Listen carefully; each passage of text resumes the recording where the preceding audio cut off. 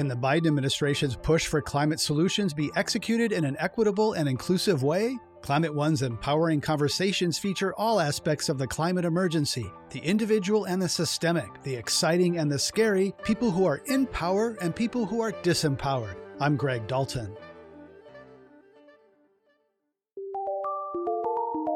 Despite the Trump administration's efforts to divide Americans, we actually are united when it comes to wanting a greener way of life.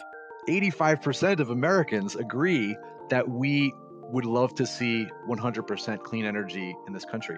85% of Americans. How many issues do 85% of Americans agree on? Andreas Karelis is founder and executive director of Revolve, an organization that helps nonprofits across the country go solar. He recently authored the book Climate Courage: How Tackling Climate Change Can Build Community, Transform the Economy, and Bridge the Political Divide in America. In the book, Karelis breaks down how the right conversations about climate change can leave people feeling empowered rather than skeptical or hopeless. If you point someone to the reality of climate change and do not point to the solutions that they can be involved in, that there's nothing that they can do, they are less likely to believe that it is real than if you point out that here is the reality of climate change and here is what you can do about it. Karelis' personal awakening about the importance of climate change took place on the day the Twin Towers fell. My first week of college was also 9/11. I was going to school in Washington, D.C. My family is from New York. So that was devastating. And it really got me thinking about the globe and the world, global politics in a way that I hadn't really before. I was certainly one of the many activists out in the streets protesting against the war and really looking at the war as an oil grab of, the United States government. And I started taking economics classes around energy and the economics of oil and realizing that there were alternatives and that clean energy was a viable option. And, at the time, it was viable, but the costs were, obviously way more than they are today. So that really kind of set me up with a passion in clean energy and solving the climate crisis. How can we use clean energy not only to solve the climate crisis, but also to stop inequality, to bring energy to parts of the world where they don't have it? And so that was really kind of the driving force that kind of got me started down the path. How has your thinking about the problem and solutions evolved over time? Yeah. When I graduated from college, I was very passionate about clean energy and I knew that I wanted to sort of focus on this in my career. And I was also very sort of engaged with the climate movement, going to marches, signing petitions, doing online activism, which we would now call clicktivism. And what I found was that, particularly when President Obama was elected, that he ran on a platform of I'm going to be the president who solves the climate crisis. And those of us who were in the movement were ecstatic, right? It was like, this is it. We're finally going to solve this thing.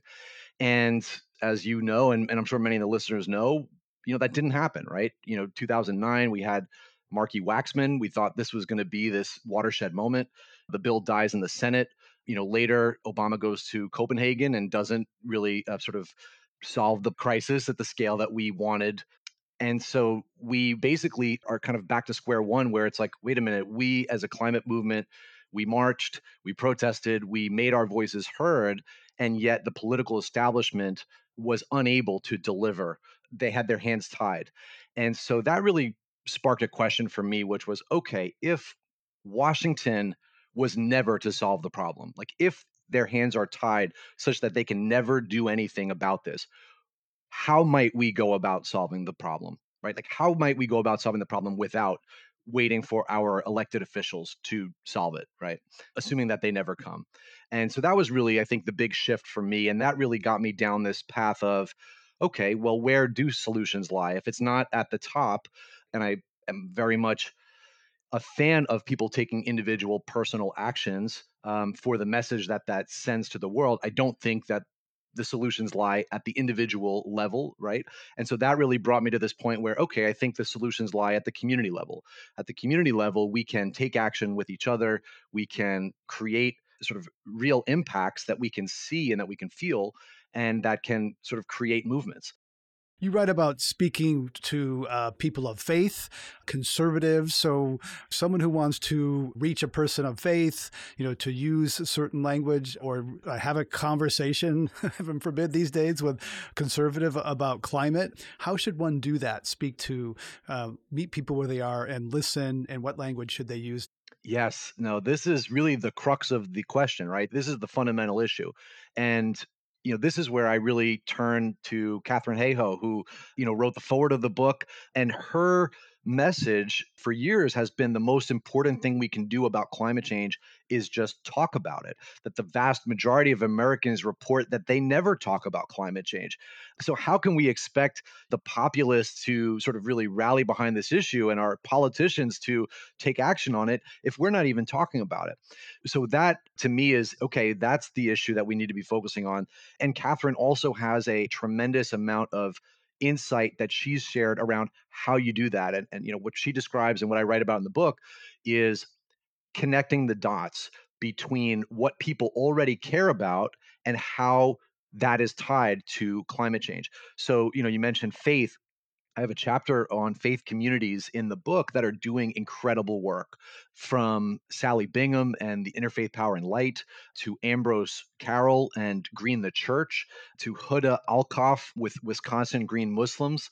And the list goes on and on. And there are incredible ways that we've seen and that I highlight in the book from each faith where people are reaching into their own values of that faith. What is it that this faith holds to be important or sacred, or what is our responsibility to care for the earth or steward creation, and then tying that to how they can get involved in protecting the planet. And we're seeing more, even evangelical groups are taking action. Catherine is one of the kind of leading advisors to many of these evangelical climate groups. So I think that there's a lot more momentum. There's a lot of examples of how we do that. And really, at the end of the day, it boils down to how do you listen as opposed to tell, right? Like we're not walking into a community and saying, let me show you, all these horrible things that are happening around the climate and telling people what they should be doing. Instead, it's how do you connect to your local environment? Let's say you are an outdoors person, you are a fisherman. How have the fish population been affected by the changing climate? Are you a farmer? How has your crops been affected by the changing climate? Do you recognize the changing climate? And they do. They absolutely do, right? Especially folks who have been, have their hands in the land. They know that the climate is changing. So that's where you start, right? Is like, what are points of mutual interest? Do you care about nature? Do you care about clean water, clean air for your grandchildren, right? Like these are the kinds of things that people can say, yes, I agree with you on this. Yes, I agree with you on this. Okay, how about clean energy? Well, guess what? Clean energy, 85% of Americans agree that we would love to see 100% clean energy in this country. 85% of Americans. How many issues, Greg, do 85% of Americans agree on, right? I can't think of any others, but clean energy is there. So that's an important point of commonality that we have with everyone. You write that a sense of progress is really important. Does that sense of progress have a meaningful impact other than making us feel better and more powerful? Because people often say, like, I want to change, but I want to make sure that my change matters. Yeah. Yeah. No, absolutely it does. I mean, look, if you're trying to lose weight, right, and you start dieting and you start exercising and, you're trying it for, the first week, the second week, the third week, not only have you not lost any weight, maybe you put on a pound or two and you're thinking, what gives? What am I doing here? You're easily going to give up, right? You're going to sit back on the couch and pop open the chips, right? Like that's how our brain works. Whereas if you are seeing progress, if you're able to stick with it long enough to see progress, or if you are told ahead of time, look, sometimes if you're trying to lose weight, you might not see some progress in the first few weeks. But if you wait a month or 2 months and you stick with it, you're going to see the progress. Once you get a little bit of progress, well, then all of a sudden you feel in control. You feel that this is part of your ability to make a change in the world. You feel empowered and you feel that you have a sense of agency. And this, in my opinion, is absolutely critical, right? Like this is the difference that, in fact, many of the studies show, I talk about this in the book, that scientists were sort of researching and surveying Americans. and basically saying that if you point someone to the reality of climate change and do not point to the solutions that they can be involved in, that there's nothing that they can do, they are less likely to believe that it is real than if you point out that here is the reality of climate change and here is what you can do about it, right? It seems counterintuitive how the human brain works, but if we see that there's a problem and we know that there's a solution that we can use to solve the problem, we're more likely to believe that the problem exists. Whereas if there's no solution, our brain is literally sort of built to be able to say, well, I'm just going to forget about that and pretend it's not a problem. Andreas Karelis is author of the new book, Climate Courage, How Tackling Climate Change Can Build Community, Transform the Economy, and Bridge the Political Divide in America. It's an excellent synthesis of a lot of different thinking on different dimensions of climate change. You write about the mere exposure effect and how is that relevant to the spread of solar and other modes of clean energy? Yeah, this is actually, I think, our secret weapon in the fight against climate change, because what the studies show is that solar in energy in particular has this contagious effect or this viral effect, this network effect, where when one person goes solar, their neighbor are more likely to go solar. And the same is true, if you look back at the Prius or the Tesla, and really just making it more commonplace, right? That when somebody sees it, okay, my neighbor did this, they're saving money, I want to do this too. This is part of who I am, this is part of my community.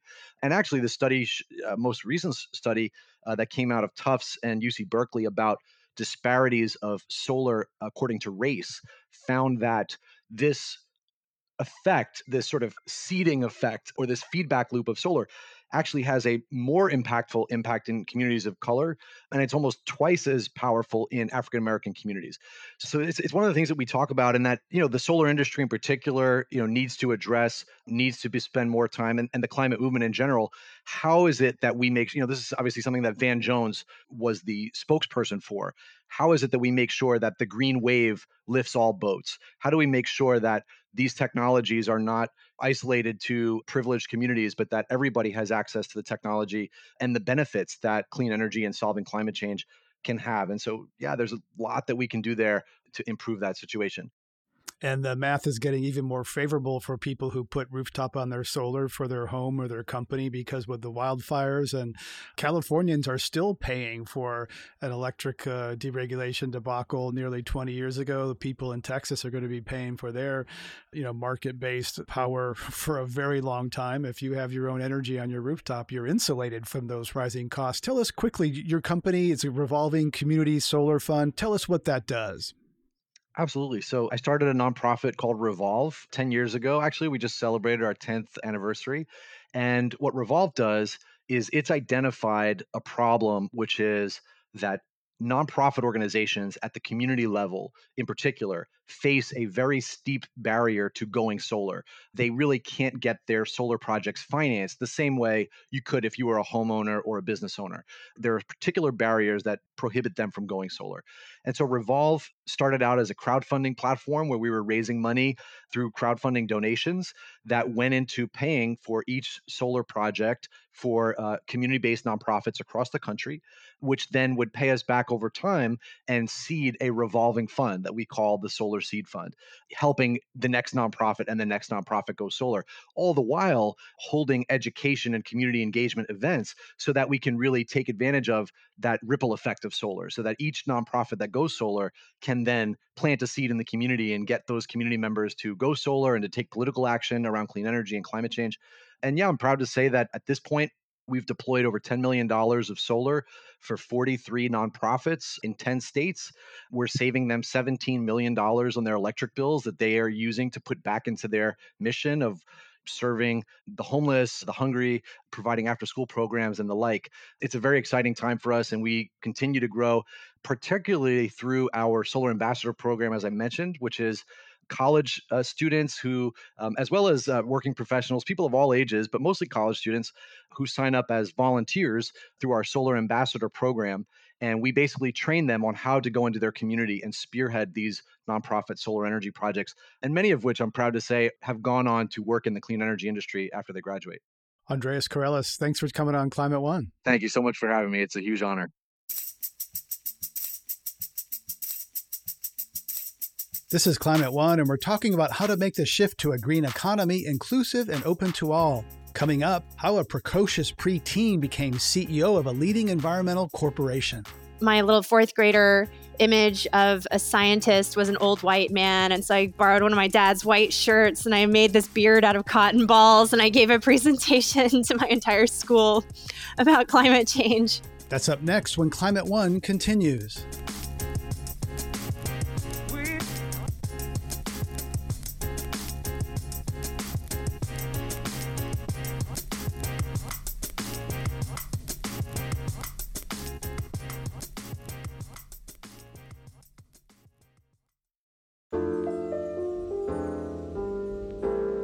This is Climate One. I'm Greg Dalton. An equitable transition away from fossil fuels isn't just about solar panels and green jobs in low-income neighborhoods. The emerging clean energy economy has to look different all the way up to the top.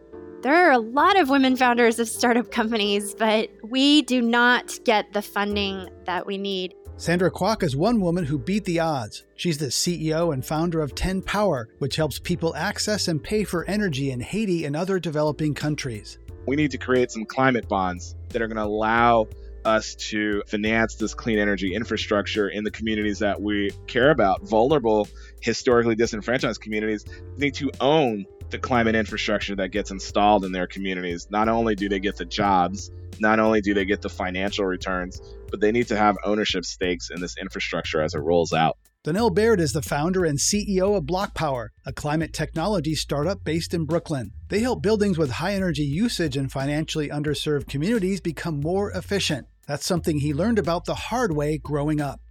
We did not have a functioning energy system for heating and cooling in my home. We lived in a townhouse in Brooklyn with a bunch of other families. We shared a bathroom with a bunch of other families on our floor. And so we didn't have a functioning heating system. So we used our oven in the kitchen. We would turn it on and it would heat our apartment. And we would open up the windows in the living room to release carbon monoxide. So I would say it was pretty poor, but early on we learned about the relationship between energy or the lack thereof and public health, that if you don't get energy right, it's hard to get health right. And so that was a good lesson to learn early on. Boy, yeah, it makes me think of a lot of learning these days about how bad, natural gas stoves are and indoor air quality. A lot of new education about that these days. Then you attended an elite prep school and after college became a volunteer for the Obama campaign, rising up the ranks to become a field director in 8 states. Then you went to business school and founded the company BlockPower. Say more about your journey from community organizer to political organizer to founder of an energy startup. What was the through line and driving motivation for you? I wanted to create jobs for low-income communities of color. When I was a kid, I was probably 6 or 7, walking down the street to pick up my 2-year-old sister with an older cousin. We saw 2 young men standing on the other side of the corner, and one of them pulled out a gun and shot the other one in the face. And that was obviously traumatic for a kid to see, for any kid to see. It was also pretty terrible for both of the young men who were involved in that shooting. Obviously, one of them got shot in the face, but the other one, shot someone. Which is also traumatic and terrible. And so as I got older, there were different layers of meaning to that incident. Eventually, I had a fear of confrontation for a while. I didn't want to get into fistfights because I didn't want somebody to pull out a gun on me. But as I got older, it became clear everybody needed jobs. The shooter, the victim, both people needed to be employed outside the drug trade so that they wouldn't be involved in these violent escalations because it was a drug dispute, right?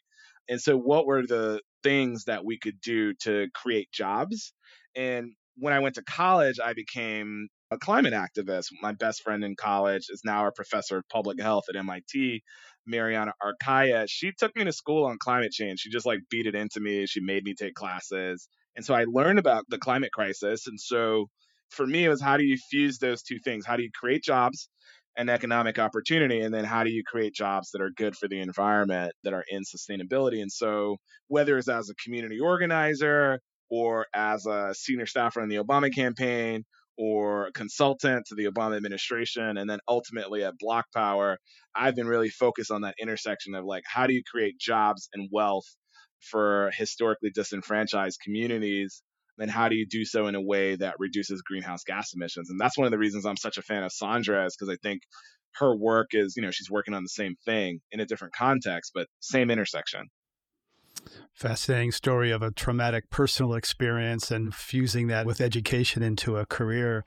Sandra Kwok, in fourth grade, you read a book, 50 Ways to Help the Earth, when you were attending a Montessori school. How did that book resonate with you? And then what did you do next? I could not believe that there was this thing called climate change, at that time called global warming, that people knew was happening and no one was doing anything about it. So I felt like Chicken Little running around my school saying, hey, everybody, look, there are these greenhouse gas emissions that our buildings and cars are spewing into the atmosphere that are creating this heat envelope around the planet. Why are we not acting? And at that time, my little fourth grader image of a scientist was an old white man. And so I borrowed one of my dad's white shirts and I made this beard out of cotton balls. And I gave a presentation to my entire school about climate change. And it was really this formative moment for me.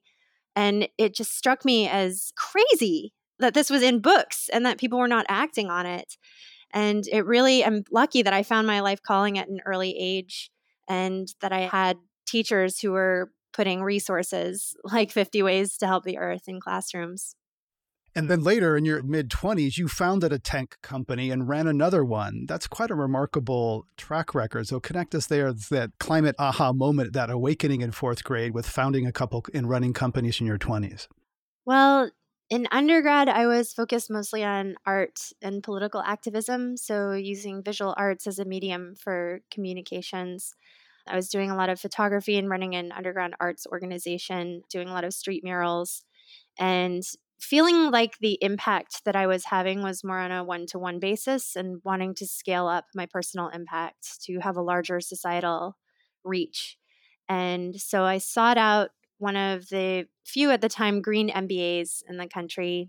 I was living in Atlanta, Georgia. I sold all my things, rented a van, drove across the country to come out to San Francisco to get my green MBA. And while I was at Presidio, started looking at where the bulk of carbon dioxide emissions were coming from, which about 1/3 of CO2 emissions in this country come from the built environment. Automobiles are about 1/4. And when you look within the built environment, where are there cost-effective means of reducing emissions? Energy efficiency seemed like an obvious choice. And so I, along with several of my colleagues at Presidio, launched an energy efficiency company for commercial buildings. While in grad school, we advanced in a couple of business competitions. We participated in the Clean Tech Open and worked on that for a few years. And then from there, I went into big data for the smart grid. So I started working for a Silicon Valley company called AutoGrid that is using information from smart meters and synthesizing it with big data algorithms to run energy efficiency and demand response, as well as distributed resource and virtual power plant programs for utilities. So we were basically building apps that utilities would give for free to their customers and using big data to guarantee demand response for utilities. So as opposed to being this regulatory thing that the PUC was saying the utility has to do, and the utility was only using their largest factories and commercial and industrial customers, we were enabling everyday consumers of electricity to participate in cost-saving programs. So we were actually running the largest demand response program for residential customers in the United States at Oklahoma Gas and Electric. So little grandmas were getting on TV saying, I saved $500 this summer and bought a ticket to go see my grandbabies. And well, all of that was really exciting, being able to use technology to save megawatts of power at a time on the grid.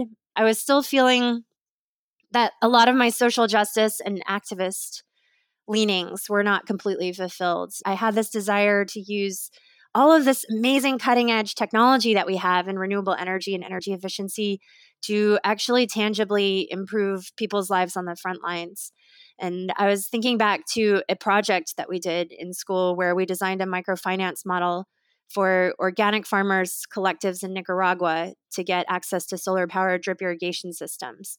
So the initial CapEx was funded by a grant, and the ongoing repayment of a zero-interest loan fed a pool of capital that enabled people from the community to get solar on their homes.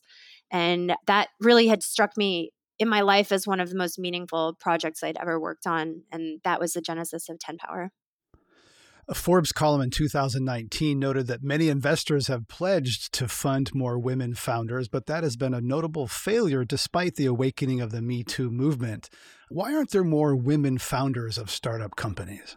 There are a lot of women founders of startup companies, but do they get the funding they need? We do not get the funding that we need. And you know what? Within venture capital, it's pretty miserable, hovering between 1% and 2%. And when you look at women of color-led companies, it's even more tragic. It's around 0.2% of total funding goes towards women of color-led companies. On the flip side, women of color-led companies are some of the fastest growing job creators in our economy. And so I think it's really a big missed opportunity for the economy right now, especially as we're trying to bounce back from the pandemic. We really need to see more investment in people of color led, BIPOC led companies, women led companies. And the more equity that you're investing in society, the more justice and equity that you're going to see being grown by BIPOC and women-led business leaders within their communities. Donald Baird, how many investors turned you down? And what was your experience as a Black founder in the sort of tech bro world? Let me circle back to that. I want to add quickly to Sandra's point. The New York Federal Reserve Bank did a study of which businesses created local jobs and maximized economic recovery after the 2009 financial collapse. And it was local woman-led e-commerce businesses, non-venture backable, local digital small businesses that sell, cakes or toys or whatever it is. These were the businesses that correlated with economic recovery across America. In any county in the country where you had a group of these businesses, that county was able to recover. In counties where you did not have digital businesses led by women of color, the economic recovery in that county was slowed. So I just think that what Sandra's saying is like incredibly important and just want to highlight it. It's not that we're asking people to invest in women founders because it's fair and because it's moral and ethical, even though it is like the best thing for our economy and is the best thing for our economic recovery. And so if you respond to that kind of argument, then take that and go do it. At BlockPower, we spoke to over 200 investors, venture capital investors, but really impact investors. Sandra, I don't remember what your journey was like, but mine was horrible. It was terrible. I don't pull any punches about it. I try not to mention the investor's name when I throw them under the bus, but we had terrible experiences, just atrocious behavior. We signed agreements with impact investors. They changed the agreement at the last moment. They made secret changes to screw us and didn't warn us or tell us. When we asked questions, they threatened to withdraw the entire deal. Just atrocious behavior from impact investors.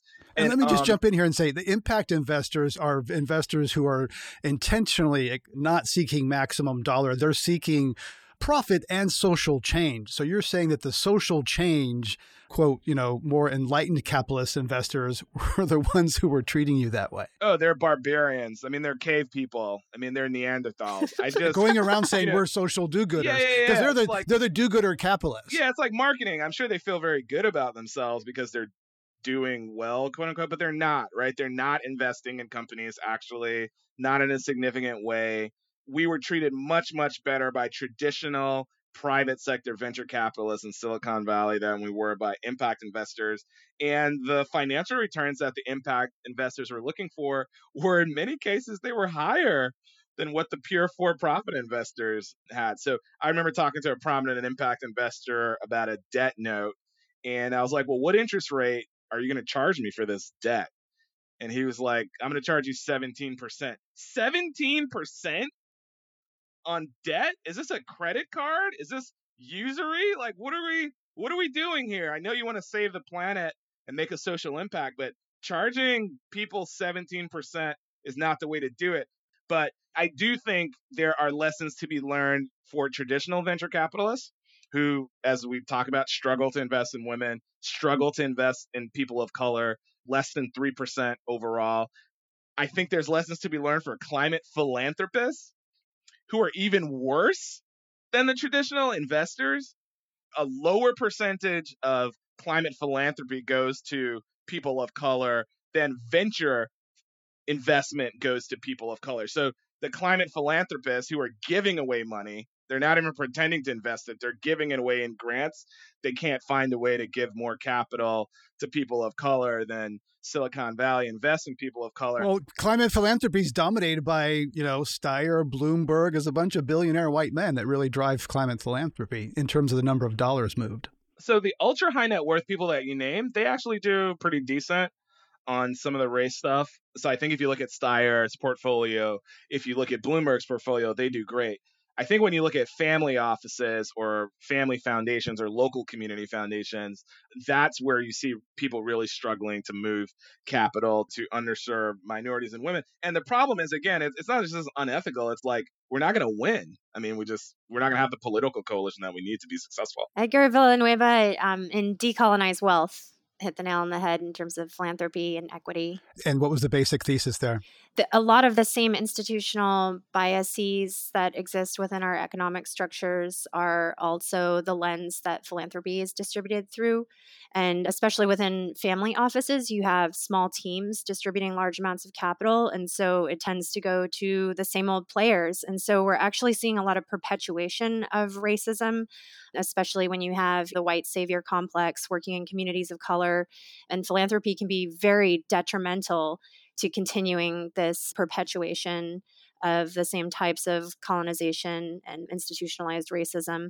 So in order to flip this, what we really need to do is provide those concessionary dollars to people from the communities that they're working in and to really empower business leaders and nonprofit leaders who are closest to the issues that they're dealing with and take off those bias glasses when allocating capital.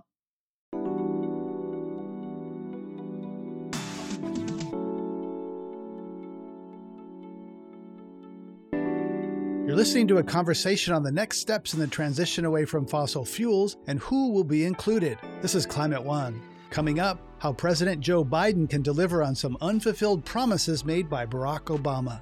I'm delighted about what I'm seeing from the Biden-Harris team. Climate justice and racial equality are wedded together alongside employment, alongside public health, and working our way out of these kind of four simultaneous crises we're dealing with. The devil's in the details of implementation. That's up next when Climate One continues.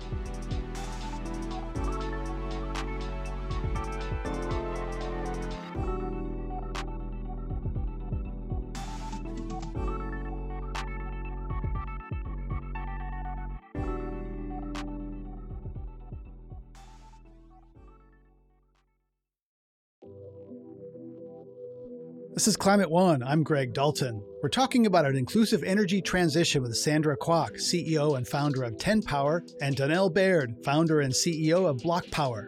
Baird was an early organizer with Barack Obama's presidential campaign back in 2007. He says Joe Biden is coming into the presidency under very different conditions. Obama was constrained in ways that Biden is not. How so? Because a white guy has more latitude? Obama had to be really careful because he was the first black president? In part. I mean, I was a senior staffer for Obama. I left Brooklyn and packed up my car and drove down to rural South Carolina to join the campaign. I had thought that it would be good for all the kids in the neighborhood where I was a community organizer to see a first black vice presidential nominee. And I thought that if we could win the South Carolina primary, then Obama could be like Hillary's vice president. And that would be like good for black children to look up to him and see that. And so you thought of Obama as the number 2 on the ticket. Yeah. Which goes to show you, even in someone who is focused on black empowerment, even I, at the beginning of the campaign, didn't think it was possible for him to win. And so now we kind of take it for granted, but that was just a monumental achievement on his part. It wasn't the campaign. It was on the part of him as a candidate who, like Sandra, someone with a multiracial background, who also is able to speak to people in all different corners, all different ethnicities and nationalities, and kind of build a common framework and language and movement, and then turn that into a fist that we could impose on people, these disparate fingers, and unite them into a fist that we could impose on the Democratic Party and then the Republican Party to win the presidency. I remember when we selected Joe Biden, it was a strength that Joe Biden has a history of opposing people of color in public schools. It is a strength that he comes out of white working class backgrounds, that early in the primaries, he said that Obama was like articulate and clean and bright, which Al Sharpton, who had also run for president, was rightfully really offended. He was like, Joe, what are you saying? You're saying that I'm dirty? I'm not bright? I'm not articulate? Al Sharpton was rightfully offended by some of the comments that Biden made in the primary where he was running against Obama. So it was a strength that Joe Biden identified and was identifiable with certain parts of the country that are, I'm going to say, on a learning journey about racial equality, right? And racial justice. And so that does allow him more latitude to communicate with different parts of the country. He's credible with them in a way that it's really difficult for Obama to do. And then some of it, and I'll get in trouble for this, some of it has to do with the political nature of Obama. Obama is a conservative institutionalist, which he himself will tell you. And so some of the more radical, if you will, elements of what needed to happen in terms of racial justice, certainly in terms of climate justice, certainly in terms of climate mitigation, I believe no one loves Barack Obama more than me, but I wish that we could have gone back and been much more aggressive in many, many areas much, much earlier on. And I do think when we're looking back 20, 50 years from now, there's going to be a question around, could we have gotten more done earlier on in the first and second Obama terms than we did? And would that have been the correct move for the entire human race relative to some of the policy priorities that we had at the time? That said, I'm delighted about what I'm seeing from the Biden-Harris team. Climate justice and racial equality are wedded together alongside employment, alongside public health, and working our way out of these kind of four simultaneous crises we're dealing with. And so I'm really excited when I'm seeing about the Biden-Harris in terms of their public policy positions. The devil's in the details of implementation. Can we get this through the Senate? And if we can get it through the Senate, how do we implement it on the ground? How do we create jobs, lower the cost of equipment so that clean energy is not only more accessible in America, but also in Haiti, right? Where 10 Power is focused, and around the world. For sure. I think Kamala Harris is also a huge inspiration, the way that Obama, the way that kids can imagine themselves, in the White House from all different races and backgrounds. I think for both diversity as well as gender, Kamala Harris is a huge inspiration. And I'm so thrilled to see the diversity of folks in the cabinet. We're, for the first time, seeing a lot of Native American leaders, Indigenous women specifically, new positions, Gina McCarthy in charge of climate. It's really heartening to see that policy is aligning with a lot of the impact initiatives that we in the trenches of social enterprise have been working on for a long time. 10 Power is looking right now at potentially expanding to work with tribes stateside. So I'm really excited to see a lot of the potential subsidies coming through the DOE to level the playing field. It is insane when you look at energy inequity within our own communities. Donnell, you've firsthand experience with this. When you go to a lot of reservations, there's still not running water. A lot of places in the rural South don't have adequate sanitation, let alone reliable electricity. So really turning an eye domestically to how we can create more energy access and energy equity. It's really important that we provide the appropriate financing mechanisms, because the grid that, a lot of us in cities enjoy was heavily subsidized, with very low cost, long-term bonds. And that type of capital doesn't necessarily exist right now for marginalized communities. So it's important that we create blended capital stacks and that there's also government capital that's available to really bring us all up to the same level. indigenous populations in America certainly need a ton of support. I serve on the board of Sierra Club Foundation. We recently made an investment to create one of the largest wind turbine plants that would be owned and operated and maintained by Native communities in the American Midwest. Those are the kinds of things that we really need impact investors, as well as the government, as well as climate philanthropists, to collaborate to create. If there aren't long-term bonds like there used to be, well, then we need to create some climate bonds, right, that are going to allow us to finance this clean energy infrastructure in the communities that we care about, vulnerable, historically disenfranchised communities. And these communities need to own the climate infrastructure that gets installed in their communities. Not only do they get the jobs, not only do they get the financial returns, but they need to have ownership stakes in this infrastructure as it rolls out. It's an irony that the Navajo Nation had a huge coal-fired power plant on their land, and that yet there was energy poverty all around that huge generating station that sent power to Los Angeles, but people in the shadow of that coal-fired power plant didn't have power. Donald Baird, you worked on green jobs as an organizer for a confederation of labor unions representing 5 million people across the country. Yet green jobs never realized their promise, and now President Biden is putting jobs at the center of his climate efforts. Will green jobs materialize this time? Green jobs will materialize this time. I think what we didn't have last time that we have this time around, we didn't have a cohort of incredible leaders like Sandra. We only had idiots like me who were cutting our teeth for the first time. And I didn't have an MBA from an all sustainability program that could prepare. We didn't. So it does matter that we have a new cohort of leaders who over the last 10 years have emerged. It does matter that there have been innovations in software. The cost of machine learning has plummeted. The cost of cloud computing has plummeted. I got my first iPhone in 2007. Now everybody has an iPhone. And so we can have Native populations going building to building and taking photos and videos and filling out survey about how much lead and asbestos and air pollution is going on in their buildings and in their homes. They can measure that with their smartphone.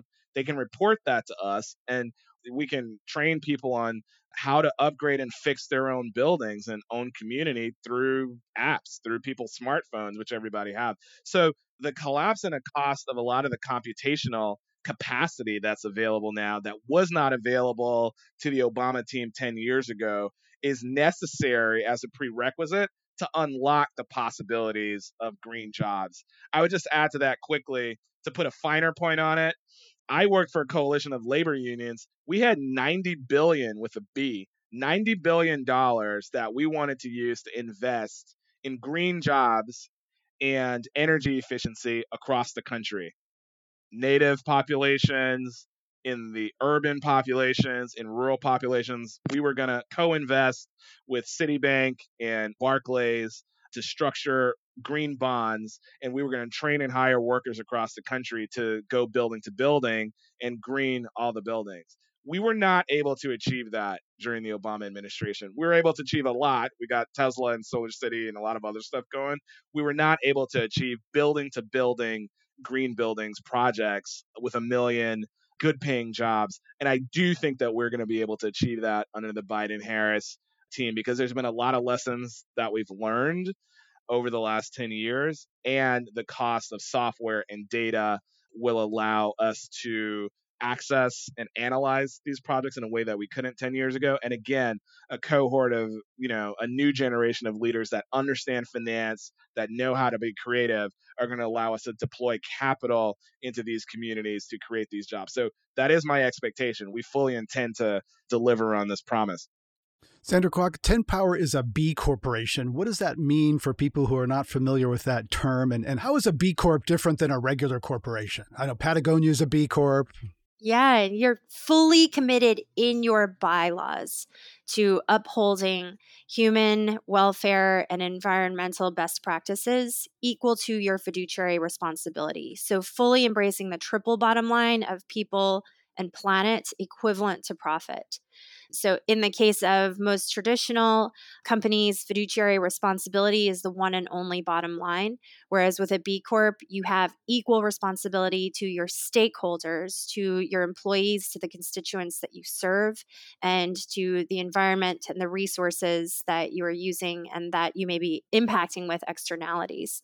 And we actually were named a Best in the World Environmental B Corp in 2019, which was a surprise as a small company. Congratulations. Congratulations. That's amazing. Yeah, that's a big deal because regular companies that don't maximize their profits can be sued for not doing that. And B Corps, that's a different legal situation. Donnell Baird, you are active looking at Philadelphia, Milwaukee, Chicago, cities that have regulations supporting moving away from fossil fuels. How do you plan to green the buildings in those cities? Well, we're already doing it. We're greening them. We have projects in Philly, Chicago, Milwaukee. We're helping a pastor in Milwaukee today reduce his fossil fuel consumption. And part of what we've done is we've built digital models of buildings all over the country. We run physics-based thermodynamic models of energy waste and fossil fuel waste in the buildings.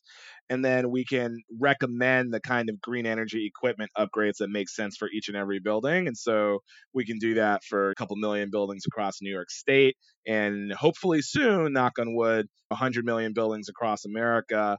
And so by providing the energy efficiency or electrification or solar recommendations of the size and type of equipment that are appropriate to each and every building, we make it easy for the building owner to decide to kind of move forward with a project because they know what a green project would look like. They know what the return on investment would be, what a projected cost would look like.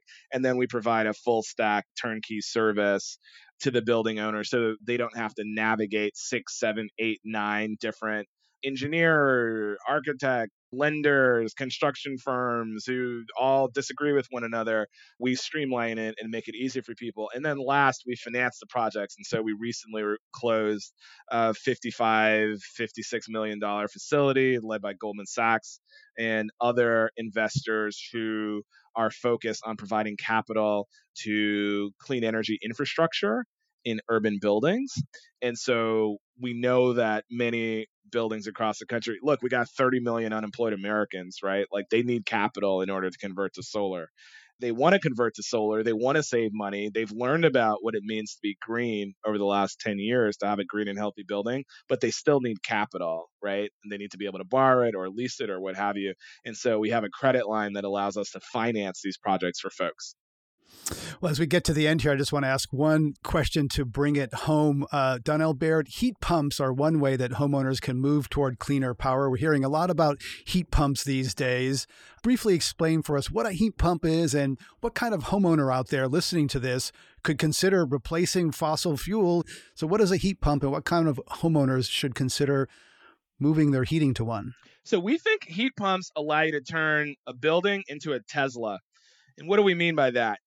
Tesla has taken the fossil fuel equipment out of the automobile and replacing it with all electric equipment, all electric engine. Buildings use oil, they use gas, other fossil fuels to provide heating, cooling, and hot water on a daily basis in buildings all over the country. A heat pump allows you to take that fossil fuel equipment out of the building and replace it with smart, healthy, green, 100% electric equipment for heating, for cooling, for hot water.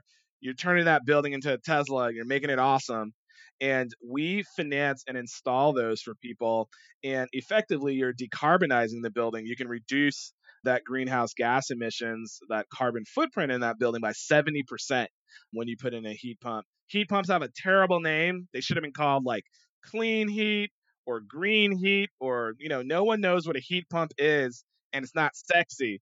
But we're trying to make people understand that if you care about climate change and climate mitigation and job creation, a heat pump is one of the sexiest things out there because this is the way, this is the silver bullet to help us address the 4 crises that our country faces. We got a jobs crisis, we got a racial justice crisis, we got a pandemic, right? And of course, the climate crisis. And so by installing heat pumps at scale in 100 million American buildings, the heat pumps actually have UV light inside them. And so when they suck in air, they can actually clean the air of COVID-19. So you're creating jobs, You're reducing the spread of COVID-19 and other viruses. You can build up wealth in communities that have been disenfranchised when you can allow them to co-own and install these systems. And of course, you're reducing greenhouse gas emissions by 70%. And buildings are 30% of the United States greenhouse gas footprint. So we think this is a magic bullet, and we're excited to try and get to work on this.